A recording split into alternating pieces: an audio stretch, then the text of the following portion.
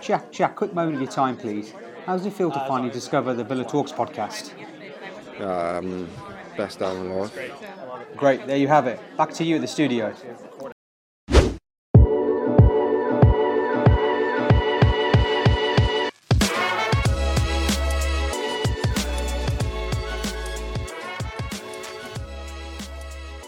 Hello and welcome to another episode of the Villa Talks podcast.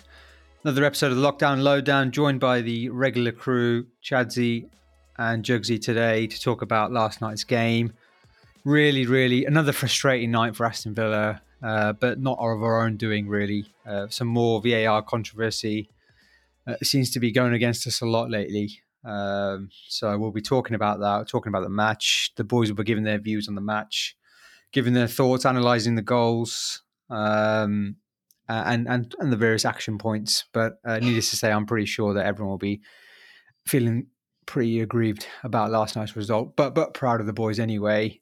We'll also be doing our end of year awards as well. Not going to be a long one. We're not going to try and milk it for too much and just go through 4 or 5 categories that we think are worth mentioning and go through some of the nominations and decide who we think are the award winners, basically, and maybe at the same time go through a little highlight reel of what happened over 2020, which was a bit of a rollercoaster ride for Villa fans on the whole. But firstly, Chadsy, I'll come to you, mate. As always, just give me your general thoughts about the match. Yeah, you summed it up well, I think, Holmes. It was a performance to be proud of, another very good performance. And on another day, we could have come away with something from that game. I felt that we did deserve more. I quite enjoyed Smith's interview after the game where he got into the players a little bit for the first half performance, because the first 20-25 minutes wasn't us. We were a bit tentative on the ball. Our passing wasn't very progressive. We didn't look very confident, and we weren't sort of at it, to use a bit of a footballing cliche. But and I like the fact that Smith is already setting the standards high, and he expects us to be on it for every minute of every game now, because we've sort of set the bar, and there's no reason we should drop our intensity levels or our quality levels. But yeah, we definitely grew into the game from there, and our second half performance was really good, really encouraging. We created loads of chances, and very, very frustrating way to lose a game, really. I don't feel like that's the right outcome, for somebody to get given an opportunity to score an easy goal from 12 yards out for such a minor discretion, if there was a discretion at all. But that's probably a story for another day.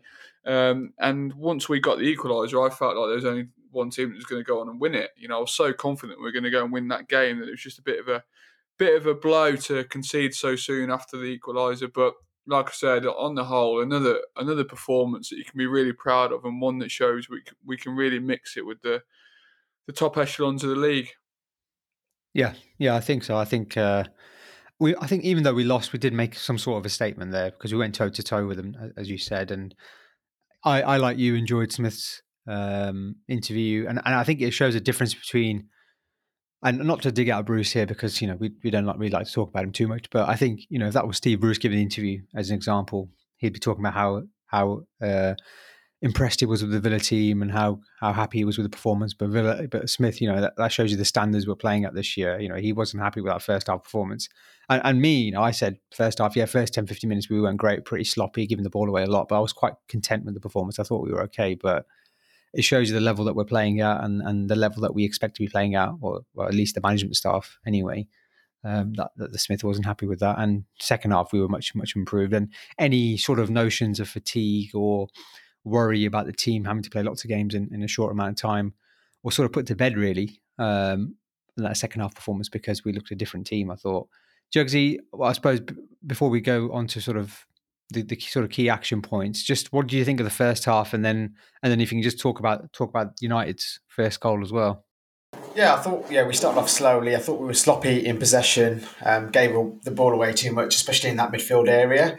And I thought we found it difficult to get our wingers into the game. So, it was disappointing, but we came back into it in that first half. And, that first goal for United, again, came against the run of play. And just looking back and analysing that goal, they sort of break on that right-hand side, and Al Ghazi sort of loses his runner in Wan-Bissaka. Wan-Bissaka gets into the right-hand side and McGinn's trying to keep up with him. And Conter and Mings are in a good place in terms of their positioning. But what they're trying to do is, because we keep such a high line, they're trying to get back in line with the ball for when Bissaka's making that cross in. So the momentum of them is going back towards our goal. So when Bissaka plays that ball in, which I don't think he meant it to Martial, he sort of just put a cross into an area. Mings, I know he's got a bit of stick on Twitter and things like that, but he can't really do much about that unless he's Inspector Gadget and go Gadget neck or something and heads that away, because his momentum and his positioning is just going towards that front post and towards our goal. So if you've played football, you've been in that position where you defended the front post, and sometimes you can't do much about that ball being cut back. So it was a disappointing goal to concede, because we've not really been sloppy this season with goals like that. And it's one of those where Martial's made a clever run, Conte sort of lost him, but Mings has not been able to clear it away. And yeah, it was a disappointing way to go into half time, when we looked like we were a lot more positive and a lot more progressive, really. Chadzi, it's almost like a mirror image of Giroud's goal against us for Chelsea. Is there something to be concerned about there, or is it just one of those things? Yeah, I was going to say, actually, it is a bit of a running theme, really, that momentum and movement that Jugsy talked about, where the centre backs are trying to get back in line with the ball. That sort of cutback cross does seem to be our weak link. You know, Chelsea exploited it, United exploited it. It does seem like something that teams are targeting.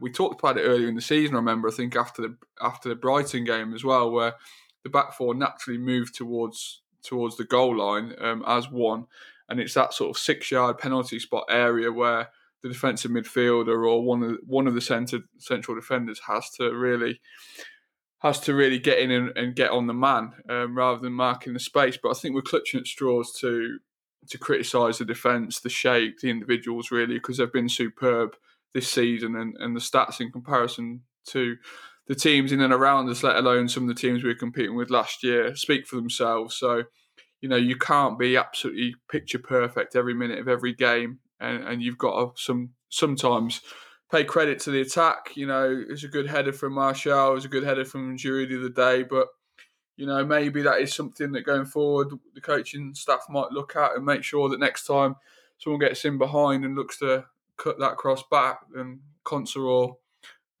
Mings goes to the man rather than both dropping back towards the goalkeeper. But you know, Dean Smith and John Terry know more than us, so we'll see.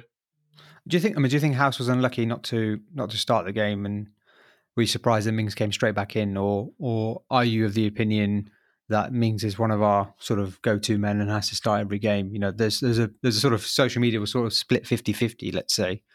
There was quite a vocal minority or majority, I don't really know, but who were quite against Mings coming straight back into the team and seemed to have an issue with Mings because he makes a lot of mistakes apparently. But I mean, where do you sort of sit in terms of that argument? Yeah, I mean, let's not forget these people are probably the same people that are absolutely hammering Courtney Hawes in his early days at Villa and probably at times last season. So it's very easy just to go with the wind, depending on how people are playing in a little short spell of 3 or 4 games. But yeah, he's definitely unlucky to be dropped because he's played brilliantly, and he should be really proud of the impact he's had on the improvement in our performances and the results that Villa have achieved whilst he's been in the team. But no, Tyrone Mings is an England international defender by merit. He's a leader. He's essentially the captain out there on the pitch alongside Jack. He's the most vocal player. He organises and orchestrates so much what we do, both defensively when we don't have the ball, but also dictating the players in front of him when we do have it, like Jug mentioned last week. So, you know, it's one of those, you know, you're damned if you do, damned if you don't from Smith's perspective. And it's easy in hindsight to say that if Hulse had played, he might have headed that away, but it's nonsense, really. You know, there's so many different elements of the game that you can't analyse down to a T and nail down individuals for each instance. So I think it was the right decision from Smith, but at the same time, Courtney Hawes can feel hard done by. You know, it's not a perfect world. Yeah.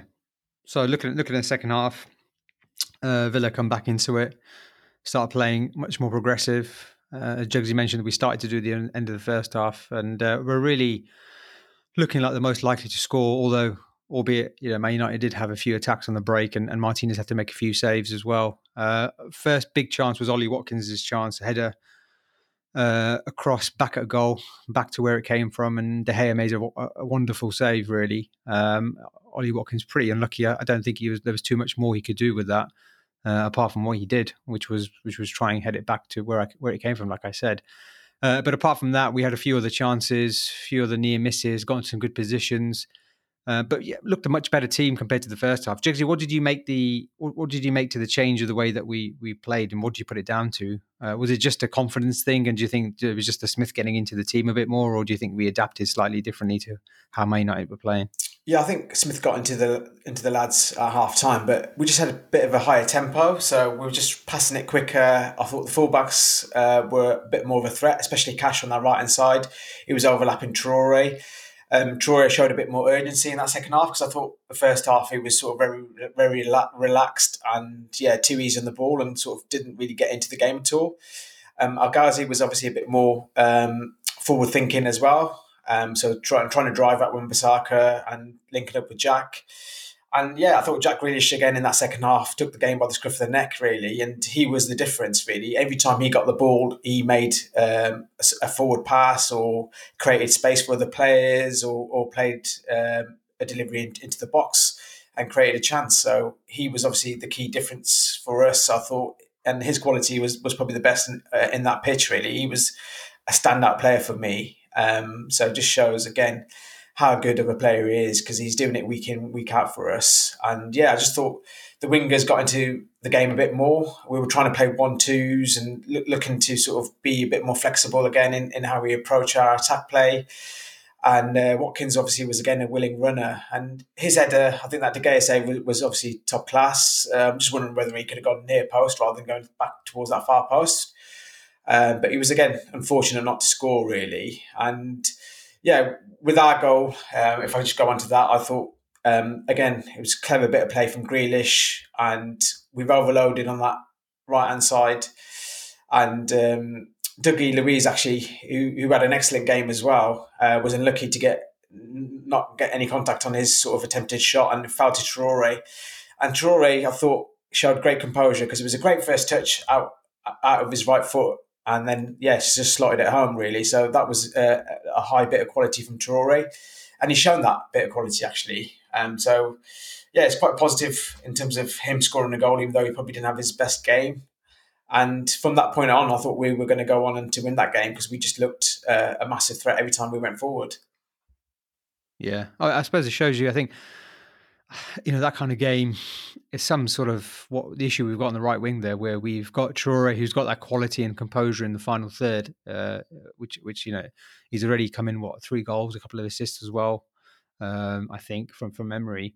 But that's the kind of game that maybe Trez would have helped us out with a lot against the better teams, especially in that defending side of things. Chaz, who do you think? Yeah, I think they're two. I think it's noticeable now, isn't it? They're two very different players. You can't really compare them like for like.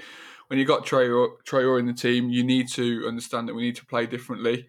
I noticed in the first half very early on that United were trying to do what Chelsea did and overload their left-hand side. Fred was dropping deep to play alongside Maguire when United had the ball, and Bailly sort of creating a bit of a 3 so that Luke Shaw could push on, supporting Martial and or Rashford, depending on which side they were interlinking on. And Luke Shaw was essentially staying in our half. So, Fred was there just in case we did nick the ball and counter.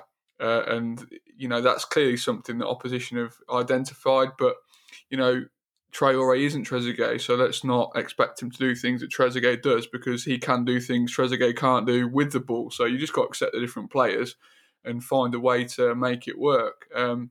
It's something that we've spoken about. But what I do like so much about when Traore plays in that sort of inverted winger is how much space Matty Cash is finding.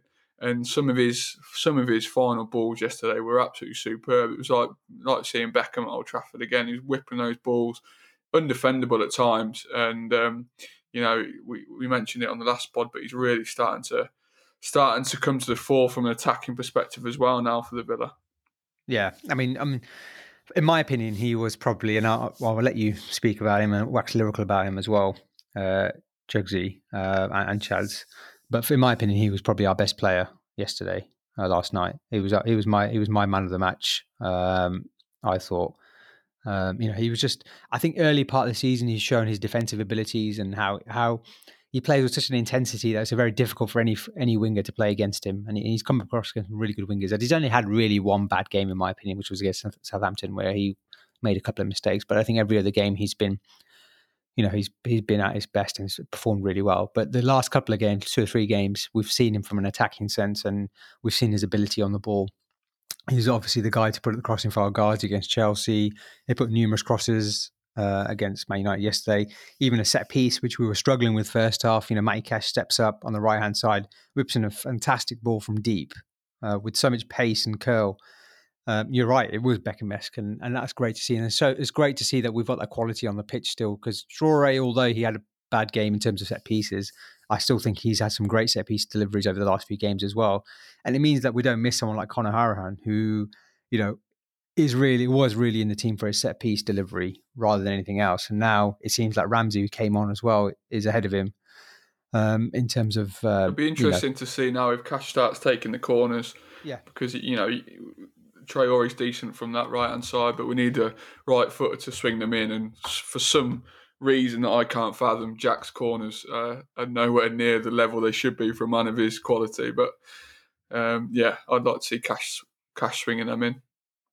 I mean, I don't think Jack is a natural set piece taker. I think this is a point that Jugsy made earlier about, a few shows ago after the Wolves game, about set pieces and Jack not being a natural penalty taker. And I actually kind of agree with him. Not that I think, I agree penalties are, the easiest thing you can do in football, and someone of Jack's ability is going to be putting it away regardless. But I think as a set piece delivery taker, it's probably the only part of his game where he falls short of when compared to someone like Maddison or Mount, because he doesn't have that ability maybe in terms of set pieces, but everything else obviously he's amazing at. We've got Deckers as well joining us. What are your thoughts on the second half performance of Villa before we go on to the penalty decision? I thought, the second half we were much better. I thought if you go into Old Trafford and we're trying to win the game, so it's good signs there. And I thought we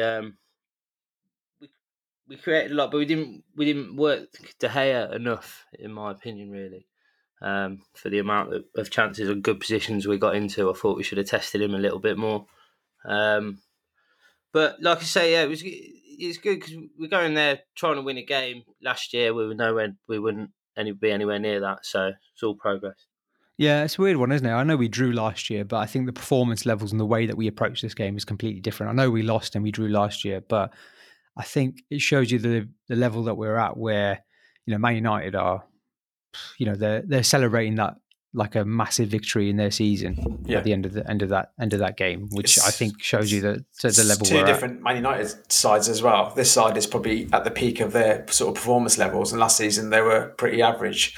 So it just shows how well we did, really. And considering that we've made one change from Chelsea, which is only a few days ago, and we've had this busy Christmas period as well, just credit to Dean Smith and the lads. I mean, we couldn't have asked more from them in terms of that performance, because, we started off slow. That was expected. But, we grew into that game and were probably the better side in the last sort of 25 minutes. And I know United had a couple of chances, and Martinez was world-class yet again, but we were sort of attacking a lot, so we were leaving a bit more space in the back. So, I mean, that sort of performance, considering the run we've had of games and everything, and the lack of squad depth, you can't knock it, really, and we deserved a draw. But that's football sometimes. Games like Wolves, we got a win where we probably deserved a draw. Chelsea, we weren't great and came away with a draw. So hopefully things like that evens itself off over the course of the season, really.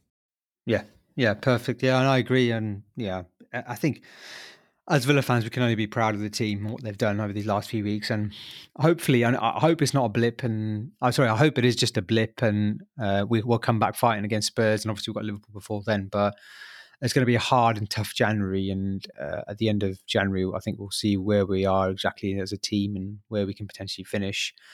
But just before we sort of move on, let's talk about the penalty controversial decision again. another VAR call gone against us. Another one where I'm sitting here thinking I don't really understand. Similar to last season's again when Fernandes got that penalty. It seems to me at first showing that Pogba kicks Luiz's leg and then trips himself up.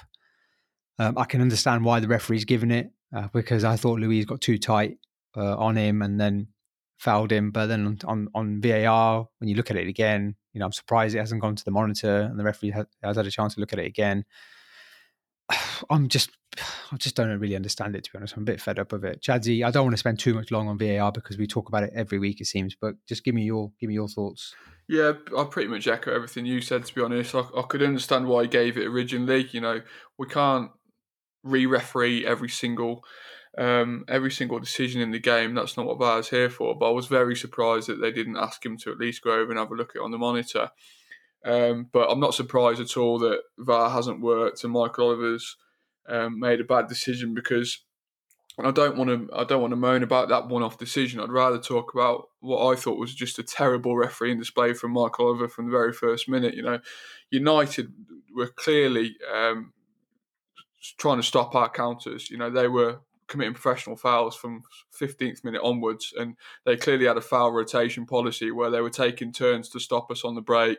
Fred, McTominay, Matic, once he came on, Bailly, Wan-Bissaka, they were all just rotating basically. And I think even Fernandes said after the game that was something that Solskjaer had set them up to do, make sure that they committed the early foul and stopped our counter-attack. And fine, that's a tactic. That's United's discretion, how they want to play. And good luck to them. But, Oliver waited too late in the game to get his cards out. He did end up giving quite a few in the last 10, 15 minutes, but it was far too late. There should have been United players from half-time onwards that were on their last chance saloon, and that would have allowed us a bit more freedom to play. And I think it could have been a very different game if he'd got a handle on it. I think United committed 22 fouls in the end, and it's just so frustrating that a professional referee can't see that unfolding in front of him. The one-off decision about the penalty, we can talk about that until the cows come home, but that's just a one-off decision. But managing a game and seeing what's unraveling in front of him and not being able to police it correctly is just so frustrating. And Michael Oliver, for me, is one of the worst referees in the league. And the sooner we see the back of him, the better.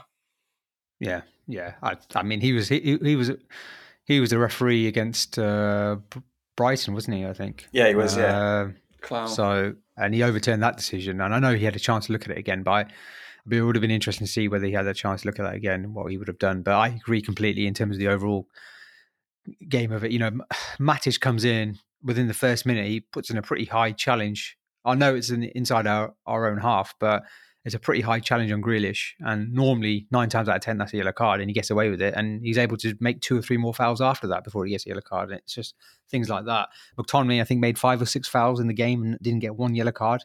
And Solskjaer had to take him off because he knew it was a yellow card waiting to happen. But those types of games, it's just like you said, bad refereeing, and I'm sure he'd look back at that and be disappointed in himself, because I think it was a bad refereeing performance. Yeah, and again, it doesn't really count for anything because we didn't get anything out of the game, but it's again compliment to Villa and Dean Smith again, because a team like Man United, one of their first tactics and concentration is to foul us or stop us playing our game. So again, just shows the massive strides that we've taken this season, and long may it continue, really. Deckers, how did you think we reacted to that goal? And obviously we had a couple of chances after the Mings chance and the Davis chance at the end. How do you think we reacted? Were we quite pleased with our performance after that? Never looked down and out. And like on another day, I mean, we probably Mings won, maybe should have done better with that. We could have been back in the game and it could have been 2-2. And then I think we'd have even kicked on again and gone for the winner if we'd have got that. So I was pleased with the reaction. Yeah, like I say, they never look beat, this team at the moment. They've always got fight in them. Yeah, I mean, mentality-wise, it's a completely different team than what we're used to. And I think Villa fans are adapting to that as well.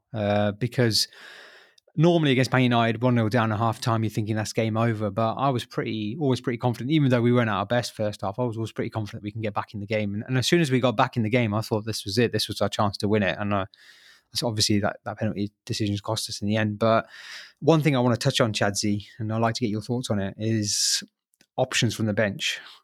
So before we close out, I just want to talk about this and look ahead to the January window as well. We had Ramsey come on in the second half, and we had Davis come on in the second half. It doesn't really, I mean, people on social media were sort of clamoring for Dean Smith to make changes after the 65th minute, but do you really blame him for not making that many changes given the bench that we have? And is that a concern for you going into January window in terms of squad rotation and trying to change a game?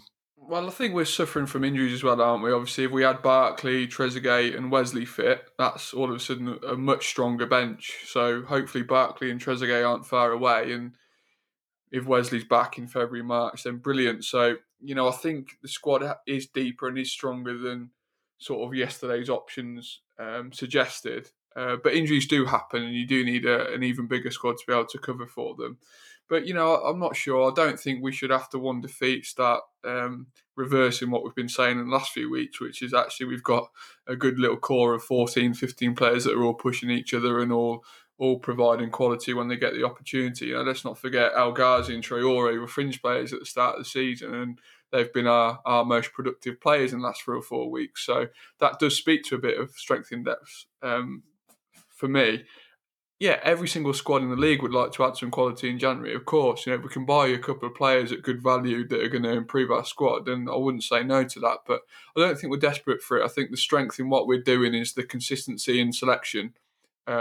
Everyone knows their roles, and I think we're all right, to be honest. Get Trezeguet and Barkley back. I do like Keenan.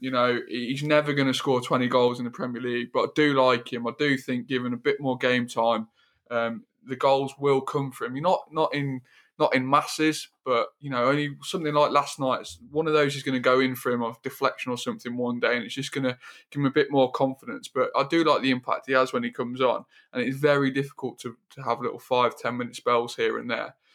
So of course, it'd be great to get 1 or 2, but I don't think we're desperate for it, to be honest. Yeah, I think it's one of those, isn't it? I think do you stick or twist? January's always a difficult window, hard to get value. Now with what's going on with Brexit as well, it's going to be difficult to negotiate permits and that kind of stuff. Maybe we'll look abroad to maybe Brazil and those types of areas where we haven't done that much before. Who knows? I guess we'll see. Hopefully Barkley and Trezeguet will be back sooner rather than later. I don't think Wes will be back to full fitness and back to his best for a while yet. And I doubt we'll see much of him this season. But I guess we'll see. If it was me, maybe I'd be looking at a forward as another option. But who knows? We'll see. I guess we'll see as the January window flies by. I'm sure, as I'm sure it will. We'll see what happens and if there's a deal to be done. Jugsy, before we move on to sort of the 2020 review, let's get your final thoughts on the game. Yeah, just again disappointing to come away from that game with nothing, and for it to go down to a 50-50 decision again is disappointing. Where we don't really have the rub of the green, I thought, with that decision at all. The boys showed great fighting character. I thought McGinn and Louise were excellent in that midfield. I mean, Louise was probably one of our best players. I mean, he was doing all sorts of flicks and Cruyff turns past the Man United midfield. And he was unlucky. He probably got caught the wrong side and made sort of a rash movement. But was unlucky with his foul on Pogba, also goal foul on Pogba. But again, pleasing performance in that second half, very positive. And I think getting Barkley back as soon as possible will definitely help the team and improve that quality in that final third and help us retain that ball better. And the wingers again stepped up in that second half because they had a really poor first half between them, El Ghazi and Traore. And I know their output's been there this season, so it's been really pleasing. But sometimes you need more from your wingers than just goals and assists. You need performances where they can take the ball, get it into dangerous areas in the opposition's half, attract players away from Grealish and things like that. So I think it was good that they showed a bit of character as well, because that's going to be important going ahead of the next few games, really. Yeah, no, I agree. Yeah, I think that is an important point to make, and it's a tough run of fixtures coming up. It's going to be pretty full on, so it'd be good. It's good that we've got wingers there contributing, and we've got the squad there contributing. So, and as soon as Barkley and Trez come back into the team, as Chazzy says, we improve massively. Decker's looking ahead to those run of games just quickly. and the Liverpool game in particular, the FA Cup game. I know it's a week away, and we'll be doing a preview nearer the time, but obviously a point of contention is whether you think and whether fans think it's worthwhile mixing the team up, trying to rest a few. And if we are, how many changes are you looking to make? Are you making wholesale changes? Are you trying to mix with some first team players with some squad players? How would you approach it? I'd be making as many changes as I could, really, resting them up. Given the position that we are in the league, I think we've given ourselves a great chance of top half finish, if not better, pushing for Europe. So for me, I don't think we would go all the way to the FA Cup final and win it. So I'd switch as many players as I could and rest a lot of our big players. I was thinking about this today. I saw you tweet, Holmes, about the FA Cup and saying that I think you would like a strong team because you want us to win it. I'm not sure I want us to win it. Like, I don't want Villa to win a trophy when we can't be there to witness it. It would feel hollow to me. Honestly, I've been thinking about it long and deeply in the last few weeks. I wouldn't want us to win the Premier League this year, and I wouldn't want us to win the FA Cup. I genuinely wouldn't. I feel like it would be such a waste because it's all about the moment, all about the experience. Finishing in the top 4, finishing the top 6 is great because we're going to then enjoy, hopefully, the experience next season of getting to go and see these European games and European nights. And, you know, I'm getting ahead of myself because we're still a million miles off that, don't get me wrong. But I don't want Villa to win the FA Cup, and I can't explain why. That's such a stupid thing to say from a Villa fan, but it would just feel hollow. I don't know if any surely, if you're given a chance to win it, then you take it, no? Regardless of... I understand what you're saying. I don't know. Honestly, I don't know. It'll be just our luck, obviously, that we win it in the year that we can't go. But trophy's a trophy at the end of the day, isn't it? Is it, though? Is it a trophy? What is the point in it? Like, what is the point in football if you can't be there and celebrate and lift it? Like, for me, a trophy isn't a trophy. Winning the FA Cup is winning the FA Cup, being there, the days out, going to Wembley, walking down Wembley Way, celebrating, going for beers with the lads, singing. Like, trophy isn't a trophy. I don't think Grealish is like, I'm not going to lift this trophy off. No, players will be buzzing. I'm saying Grealish will be like, oh, Adam Cunning's not here, so I'm not going to lift the trophy off. Oh, don't say my real name. Everyone knows it now, mate. You've been on the Dwight York interview. Everyone knows it, mate. Adam. I don't know. I know I'm probably in a minority on that, but it's just a little weird thing I've got that I don't want to. No, I know. I talked about it yesterday on another on the Villa View. We were talking about it, and someone else mentioned the same. I think it was Dan that mentioned the same point. And he said, I'm not that bothered about it because if it can't be there, then it's pointless to me. It doesn't matter. But do you think that doesn't apply to the Premier League because there's a long-term benefit to doing well in the Premier League? Yeah, and we're not going to win it. Finishing as high up as possible. The benefits of that will be hopefully when we're there next season. We're not going to win it. Yeah. Okay, I see what you're saying. I mean, I get it. I completely get it. I do. I think it will just be our luck for us. It'll just be our luck that we win it in the season that we can't go. And who knows what's going to be happening in May and whether we'll be able to go. I doubt it. If we are, it'll be a few thousand fans, I imagine. But I definitely would be. When I said a strong team, I said a mixture between a strong team and a squad player. So I'd be maybe looking to play maybe a few players, someone like, I don't know, Mings, Louise, maybe McGinn or one of the wingers, maybe maybe one of the fullbacks, and then the rest made up of squad players. So I'll do like a mixture between the two rather than a full out first 11. But at the end of the day, we've got a week till the next game. We've got a week till the game after, so there's enough rest there. The key then is the issue that we then have is the games following that, where it's a game every 3 days for a few weeks. So you have to worry about sort of muscle injuries and soft tissue injuries as well when there's sort of so much work going on, especially someone like Ollie Watkins, who I think yesterday was probably the first time we saw a really tired Ollie Watkins towards the end of the game where he sort of ran out of steam. And that is the worry, I suppose. And it's an opportunity, I suppose, to beat Liverpool at Villa Park for a third consecutive time, which I'm sure we probably haven't done that many times in our history.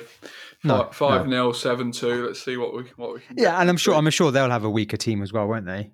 Because he's already got lots of injuries and he's worried about fixture congestion like we are. So, maybe we can afford to play a squad team and still be good enough to beat them. So, I guess we'll see. But anyway, that was next week, and we'll be back, like I say, with a preview of that.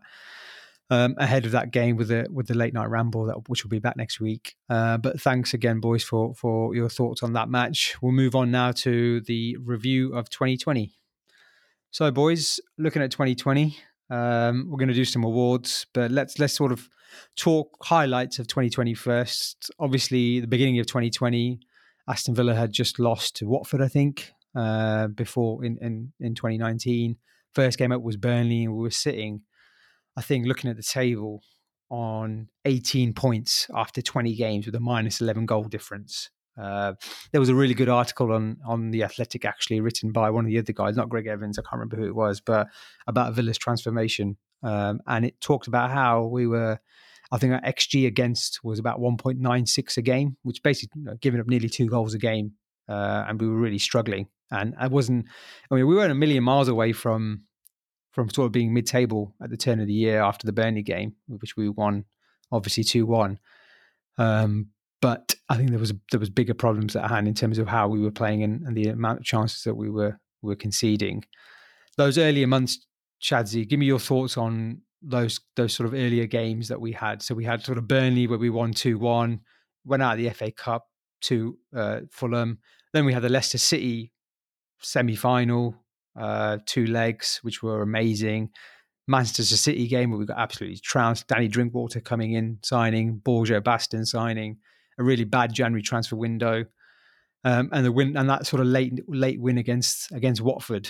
And then in February we had obviously the games against really poor run of games against Southampton, Tottenham, and Bournemouth, which we lost all 3. And then finally in March we had the Leicester City game. We lost 4-0, and obviously the League Cup loss against Man City. Those first 3 months before COVID hit, what were your thoughts on that initial period, and what were you thinking as a fan at that time? Well, I was out the country in South Africa in January for the whole month, and I obviously saw all the Villa games. The New Year's Day game was a brilliant performance at Burnley, and I really felt like Wesley had clicked into the team. The performance, his link up with Jack, they both got a goal that day, I think.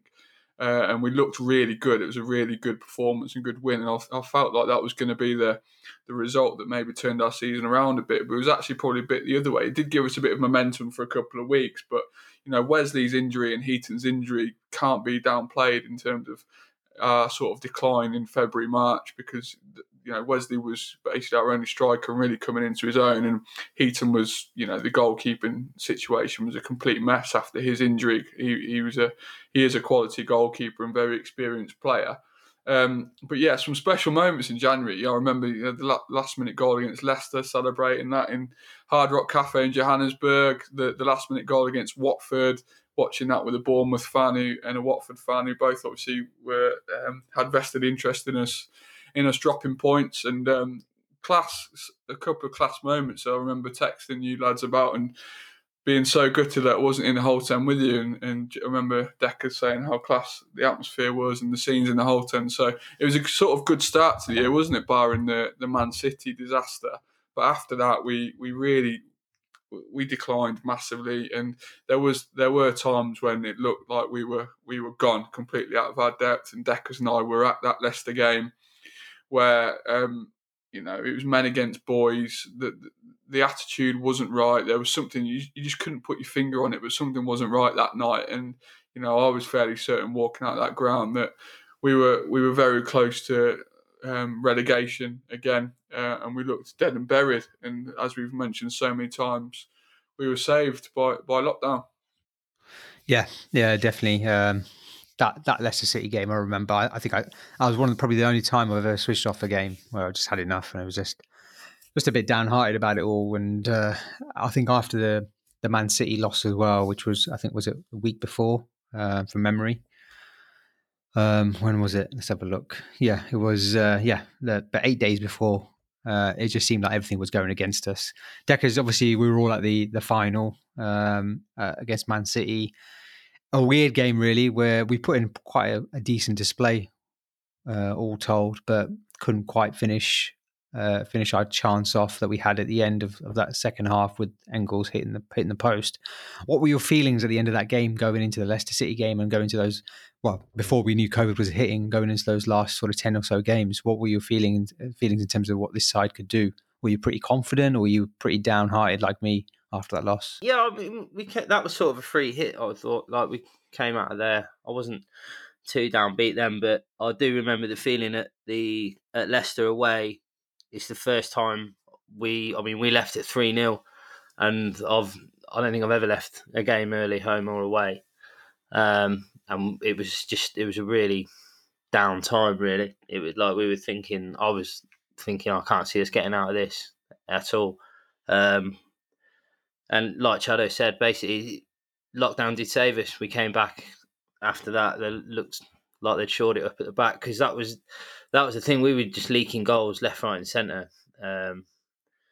Looked so poor at the back. And we came back almost a different side, really. So yeah, like Chado said, it's exactly what we needed.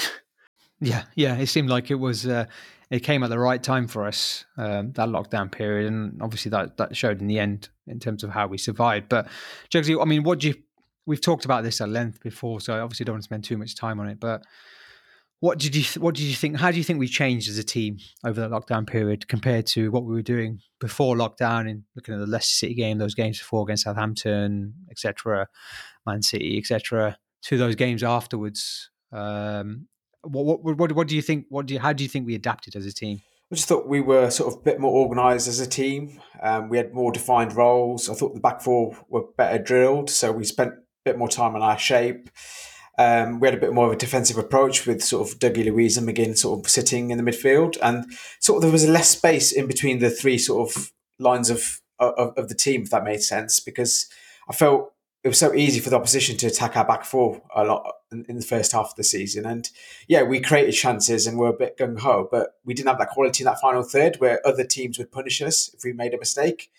So I think having a defensive approach really helped, and we only picked up 2 points from the first 5 games post lockdown. So it wasn't like it was a massive improvement in terms of results, but the performances were better. I thought we just looked a bit more solid, and sometimes you need a bit of luck. So we got a lot of goals with set pieces and things like that. So again, that helped. Being so well organised and well drilled, 1 goal could mean 3 points in that situation because we weren't conceding a lot of goals or conceding a lot of chances. And yeah, I thought that was a massive difference, and it helped as well because Watford and Bournemouth didn't really pick up many points. So if one of them teams had a good start to that period, then we would have been really struggling after our start. But yeah, so we had it in our own hands, and we made massive improvements in terms of how we set up as a team, really. Yeah, and I agree. Obviously, we had the Sheffield United game first up, which was controversial because of the VAR decision. But even then, that was 42 minutes into the game. It's not golden goal. There's plenty of game left to play, and who knows what would have happened. We were definitely the better team overall in that game, I thought. Just couldn't finish those chances off with Davis playing up front. He had a couple of chances himself. And then, looking ahead, obviously the rest of that period, we didn't pick up many points at all. A couple of draws against Sheffield United and Newcastle. And then it was the Crystal Palace game, really. After the Man United game, I think most of us thought we were down and out. It was really that Crystal Palace game which gave us a bit of hope after Trezeguet came to the fore, really, and started delivering, scored in his goals. Everton game, obviously, the El Ghazi miss that we all remember, and he was hounded about. And then the massive win against Arsenal, the 1-0 win, which was a really, like I said, new look Aston Villa were quite defensively resolute, but able to punish Arsenal when it counted and held off and could have easily got the second. And then that West Ham game. Let's quickly talk about that before we talk about the awards. Chadsy, just give me your thoughts on that. Obviously, we all watched that together, socially distanced. That West Ham game, such an important game, such a massive game in terms of almost like a sliding doors moment for us in terms of where we're at now. Tell me your feelings about that match. Yeah, I mean, I think there was a bit of light relief, wasn't there, early on with Arsenal getting a couple of early goals against Watford, but Bournemouth took a lead at Everton, so we definitely had to get the draw. We would have been down with the defeat, I think, in the end. But that the Grealish goal is the most I've celebrated a goal when I haven't been at the stadium. For our captain to put it out of the bag at the most important time and see what it meant to him, we absolutely hit the roof. Watching it in a lounge and the players playing in an empty stadium seems so surreal for that whole period. It's kind of become the norm now. But for the captain to do something like that, he lifted the trophy at Wembley. He's the one that led us to promotion, and it would have been so unjust for him to be part of a relegated Aston Villa team. And it never sort of felt like that was going to happen. He said at some point during the season that we won't go down, and he basically single-handedly, along with maybe a bit of input from Trez towards the end of the season, he saved us. And it is such a romantic story that he's the one that scored the goal that kept us up. But then, within 60 seconds, it was his deflection off his foot from Yarmolenko that looped over Reina. I mean, we'd gone from sheer ecstasy to hitting the floor, and I felt physically sick. I remember I couldn't watch the next 5 minutes. I went and stood in the garden. I couldn't believe what was unravelling. But it ended up being our day, and the scenes at full time were superb. And as a club, we've learned all the lessons from last season and kicked on. And it's a massive, massive relief, because the fortunes of our club could have been so different if those last couple of weeks hadn't gone the way they did. Yeah, it's a massive turning point for us, and that last day survival, I think, has done so much for the club in terms of mentality as well. And I think we've seen that obviously at the beginning of this season. We obviously had that 4-game winning run at the beginning of this season, and that memorable, I'll never ever forget it. It'll be one of the things that we talk about to future generations. The 7-2 win against Liverpool, a 4-game winning run, we've beaten Leicester, beating Fulham, beating Sheffield United, and then ever since then, we continue to perform well. Obviously had the summer window as well, which we'll talk about, but I think we'll talk about that when we go to the best signing of the summer, or best signing of the year as well. So we'll talk about a bit more about that then. But that Liverpool game, 7-2, Deckers, just tell me your looking back at that game now. Obviously it was a surreal moment at the time. We were all sort of open mouthed, gobsmacked about what was going on. But just tell me now, looking back at that game, what your feelings about that game, and how long will that live in the memory for? Well, we'll never forget it. It's the best performance I've ever seen Villa produce, because it was just a bit surreal, and I'm so gutted that we couldn't be there for it. But the part of me does think, I wonder if it would be the same outcome if it was a stadium full of fans. But the way that we took Liverpool apart was just a joy to watch. It was, like I say, it's the best game I've seen us play. Yeah, without doubt. I think we've had so many good performances and so many more important victories as well this season, but that one will always stand out. And there's been the Leicester 1-0 the win away. There's been the Arsenal win, Wolves win as well. There's been so many notable mentions, and we currently sitting 6th in the table with a couple of games in hand potentially after this weekend still, and one of those is against Newcastle, which we'd hope we'd win. But really, I think it's been a roller coaster of a ride. 2020 started off terribly. We've managed to survive somehow with results going for us, and then what we've done this season has been remarkable, and hopefully it's the start of something. I know we haven't started 2021 in the best way, but hopefully it's the start of something really exciting and the start of an era for Villa where we can actually win stuff and do well in the league. But let's move on to the awards then to finish off the show. Let's start with the best signing of the year, because we haven't talked about the summer transfer window, because I imagine it's not going to be Borja Bastard and Danny Drinkwater, let's be honest. So let's just focus on the summer. Jugsy, give me your nomination for best signing of the season, of the year. Sorry. I think, I'm going to go for Watkins. I know he hasn't really got the goals that his performances deserve, but I just feel like he's made a massive difference to our team. And he's been one of the main reasons why we've performed so well this season. Yeah, okay. Ollie Watkins. Chadsy, who you gone for?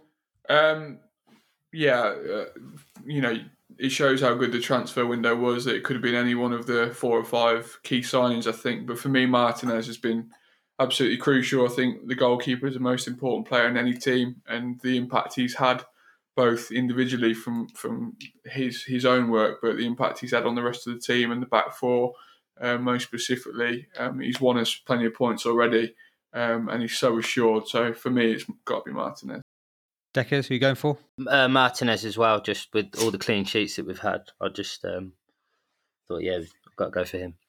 Yeah. That's a tough one for me. It could be any of them, but I would think Matty Cash also deserves a mention. Watkins, I think, in the way that we play in terms of overall play is so important to us. But I think you're right that for sign someone like Martinez, the quality top 4 standard keeper. It's a sign of progression and sign of where we're at and sign of our ambition. So for me, Martinez. So well done, Emi Martinez. Award will be in the post. You win best signing of the year. So next award, best goal of the year. Jugsy, what are you going for? For its importance and how we all celebrated it, I think it's Jack's goal on his left foot against West Ham. Just for him being the captain, being the local lad, being written off for not being able to keep his team in the league, and doing that goal was magical, really, for me. Chads? Seconded. That's who I've gone for. Deckers? Yeah, the same. Yeah, I mean, in terms of the overall quality of goal, I think there's obviously been other goals that we can talk about. Torres' goal, Barkley's goal, Trez's goal against Arsenal. There's been plenty of goals, I think, that in terms of quality they've been better, but I think in terms of importance and the best goal, it has to be Jack's, isn't it? It can't be anything else. It has to be that one. I know it's a deflection, whatever. It doesn't really matter. It's the best goal, and the best goal we will score for a long time because it's changed our fortunes as a club. Right, next one. Let's talk best moment of the year. So, Deckers, what's your best moment of the year?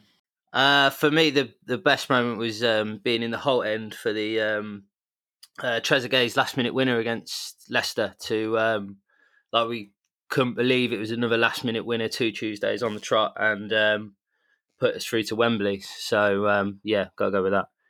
Yeah, I think that's up there definitely. Oh, so many, isn't it? There's that. There's Konza / Mings' goal against Watford. There's obviously Grealish's goal against West Ham. There's any of the goals against Liverpool. For me, I think more important for me, I think all those are important. Obviously, Grealish is the most important moment of the year. I think the best moment for me probably is El Ghazi scoring the last minute winner against Wolves. There's a local derby. You know, we haven't been playing that great in that game, and it was a sign of where the team was at, that the fact we dug in, and the sign of what happened afterwards as well, in terms of El Ghazi scoring, him being out of the picture, him getting hounded off social media, Tyrone Mings coming out in support of him, that togetherness of the team, the rapport the team has had, and the way they backed each other. I think that's so important, and I think that's going to have a massive impact in terms of him now scoring 5 goals in 6 games, being such an integral figure in those last few games that we've won and done so well in, and hopefully that means that togetherness shows off in the rest of the season as well. I think it's a really important moment in our season. Chadsy, what are you going with? For similar reasons to you as the El Ghazi one, just the last minute nature of it, the fact that we never really looked like winning, but we're playing well. It was Barkley's goal at Leicester. I think, that was the start of an incredible season for us in terms of the run we were on, and it felt like it maybe was coming to a bit of an end that night in terms of we might have dropped points, but for our new signing to sort of establish himself in the team, the way he played and the way he linked up with Jack that night, for him to cap the performance with such a quality goal, it was sort of the excitement really kicked in for what could be for the season ahead. Jugsy, yours? Going for something slightly different. I'm going for the huddle post West Ham match, where all the players, all the staff were together waiting for the result of the Watford Arsenal game. And that togetherness and how jubilant they were and celebrated together, I think that moment was pretty special. And I know Roy Keane gave us a bit of stick, but a lot of hard work and effort went to them last few games. And that team stuck together. They had each other's backs, adapted, and just showed they were good enough to stay in that league. So that moment was pretty special for me. Nice, yeah, I like that, and I'm sure I'd be interested to hear what Roy Keane said about Man United yesterday. They celebrated more that win yesterday more than we did surviving on the last day of the season. So I know we've all gone for different ones, but I think I'm gonna just say I think I agree with Jugsy. I think that is got to be the best moment of the year, is us surviving. I know we were still waiting for that result. We were all together. McGinn going crazy, jumping on everyone's back before he'd hear the result before anyone else. Almo there waiting on the phone. It was just amazing moment, and something I'll never ever forget. So in terms of a moment, I know it's not an in-game moment, but it's relevant, and I think I'm gonna go for that one as well, Jugs. I know I've said something different earlier, but I think that one has to be the best moment of the year. So yeah, that wins the best moment of the year. Right, 3 more we're going to do quickly. Firstly, we'll do this as one. Then I think actually we'll do 2 more. This is most underrated / best or most improved player of the year. Chadsy, who are you going for? Well, I'd had them as two separate ones. Most improved for me is Trezeguet, because he's gone from being somebody that you couldn't trust and generally you just thought was a bit of a comical, really, at times, to being one of our most assured performers in the last couple of months. So I'd go for Trezeguet most improved, and underrated. Maybe it's similar. Maybe you want to combine the two, but I'm got to throw Target in there as well. He's been superb, but I also think he was pretty underrated last season, despite everything. He was playing in a team that were conceding a lot of chances, and he seemed to be the man that copped the stick, really. But I think if he looks like Matty Cash, he'd get a lot less stick than he does. What are you saying, mate? I'm saying people draw biases, unconscious biases of people that look differently. Yeah, no, I agree. Legend, by the way. Legend, yeah. Let's keep it as 2 awards then. I think, let's do that then. Jugsy, who are you going for? Underrated. I'm going for Courtney House. I think for a £2 million or £3 million signing, he's never let us down really when he's played. Whether he's played as part of a back three or alongside another centre back, he's been dominant physically, and he showed he's capable to step up in this league. So I think that's been one of our sort of good signings, considering the money we spent on him. And most improved, Dougie Luiz or Conser, but I'm going to go for Conser just because I had personal reservations about him. I thought he really struggled in that first half of the Premier League season. I didn't think he looked a player, to be honest. I thought he got caught on the wrong side too many times. His positioning was off, and he just looked missing in games as well. Didn't really look authoritative in any way. And for the way he's come into our defence and been the standout player, has been phenomenal. And he's only 23 as well, so the sky's the limit for him. So yeah, again, he's turned it around and impressed me the most. Deckers? Most improved, I had Douglas Luiz, because I could thought there was always a player in there, but he wasn't quite performing at the levels that we knew he could. And then after lockdown, he came back and he's just getting better and better every game. And most underrated, I had Target, because I don't think he's ever really let us down, and he's come under a lot of stick. So yeah, went with Matt Target. Yep. Okay. Yeah, I think. Well, okay. So what I'm going to go with, I would have gone for Dougie Luiz as most improved, but actually, I think overall in 2020 he's been good for most of the year. I think when he was bad was probably 2019, more so than 2020. So I think he's been good throughout the year. Really, I think Burnley game he was really good. I remember that first game, and then ever since lockdown he came back. He was our best player and probably the most important player alongside Trezeguet in terms of why we survived. I know Grealish saved us at the end, but there was a lot more that went on before that. So I would probably go for not Dougie Luiz, most improved. I'd probably go for Konza, I think, as well. It started off with that Watford game in January. I thought he was fantastic in that game, and then he's been brilliant, I think. And Trezeguet, I think probably you could say, but then again Trezeguet, he at the beginning of January or whatever it was, he scored that important goal and he did well in post-lockdown. So in terms of improvement, I think again it's an improvement from 2019 rather than 2020. So I'd go for Konza, I think, because again Konza was sort of playing right back post-lockdown, and then towards the end of that lockdown period came in, played centre back when House got injured, and we massively changed our fortunes after that, and he's carried that on. So yeah, Konza for me. Most underrated, I have to go for Target as well. I think he's come under so much stick. House is definitely a close second. I think for the money we paid, I agree with Jugs. It's been such a good signing. And again, it's been so important these last few games as well. I'm unlucky to miss out against Man United. But I think Target, the amount of stick he gets is undeserved. He's shown both sides of the games. I think he's shown initially how good he is going forward, linking up with Jack on the left-hand side, and so important to our play and how we play going forward. But then this season, he's shown a completely different side to him. He hasn't got forward as much as say Matty Cash has done, but defensively he's come up he's come up against a lot of really good wingers, some of the best wingers in the league, and he's been a match for every one of them. So he has to be it for me. He has to be the most underrated, and he's been probably one of our most consistent performers this year. He's hardly put a foot wrong, even against Man United. I thought he was played really well. So yeah, Target. So the two winners, I think, there. Then looking at the votes, I think Ezri Konza wins most improved, and then Target wins most underrated. Last one, I think this is going to be a really simple one. Best player, Chads. Jack Grealish. Deckers. Super Jack. Who's your best player apart from Jack Grealish? Douglas Luiz, I'd go for. Douglas Luiz, For me, Chads? yeah. Tyrone Mings, probably, again, he probably wasn't as consistent as he would have liked to be in the early half of 2020, but he's established himself as an England international now, when beforehand he was sort of a fringe Premier League player, if that makes sense. So probably has to be Mings. Yeah, Deckers? Yeah, I think Mings is a good shout. Yeah, I wouldn't have thought of it before, but I'll go with him.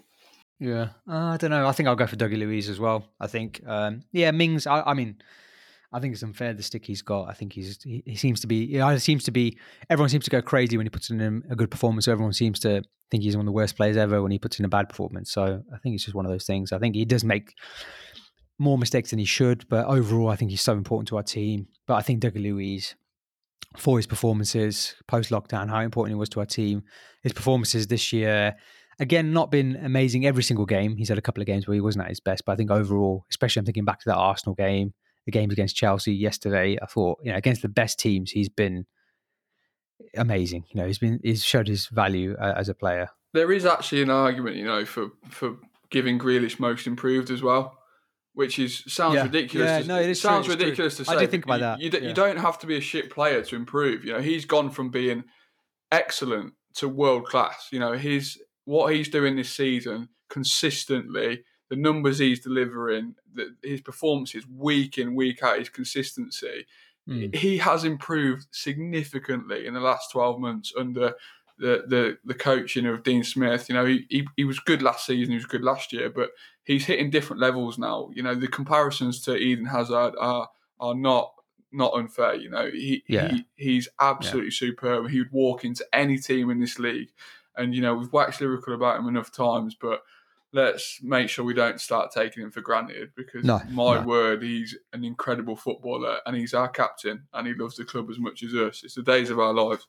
Yeah, a lot of the goals and assists he got are actually in 2019, weren't they? He wasn't that amazing post-lockdown, or even sort of pre-lockdown, really. And not a lot of that is his own fault. It was just the way that we were playing, and he didn't have much support. But what he's done this season, it's just ridiculous when you think about it. I didn't think he would be doing what he's doing at this level. I always thought he'd be, good enough and do well for us, but I'd never thought he'd be this good. And you could also probably give him underrated, because not enough people still rate him, and signing of the season, because the new contract was. So Jack wins everything. Jack wins everything. All right, Jack wins everything. There we go, guys. End of year awards. Jack wins everything. Team of the season, everything. Player of the season, manager of the season. He's actually managed us a few times, hasn't he? He's chipped in. Dean Smith mentioned that he's chipped in with tactical decisions and ideas and stuff. So yeah, he wins everything basically. All right, boys. Thank you for that. That's the awards ceremony. No red carpet this year, I'm afraid, because of COVID. But they're the winners. But thanks again, boys. Thanks for listening, everyone. I will be back next week with the late night ramble with another special guest. Probably Wednesday, Thursday before the game on Friday. But like I always say, if you're first time listening, then please do subscribe and follow us on whatever podcast platform you're on. We're on all the major ones. If you're on Apple, leave a review and rating. If you haven't checked it out, check out a Dwight York interview. It's on YouTube. Just type in the Villa Talks podcast and you'll find it. Thank you for all the listens and views so far. Thank you for an amazing 2020. We only really started in September, I think it was. So we've had an amazing few months, but it's been fantastic. And how quickly we've grown has been testament to you guys and testament to the guys here joining me today and how well they've done and the insight that they bring. So thank you again, guys. Happy New Year to everyone.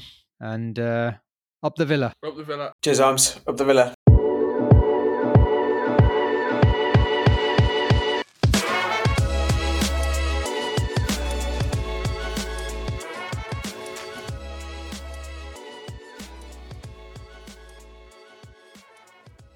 I love it. ਮੈਨੂੰ ਬਹੁਤ ਚੰਗਾ ਲੱਗਦਾ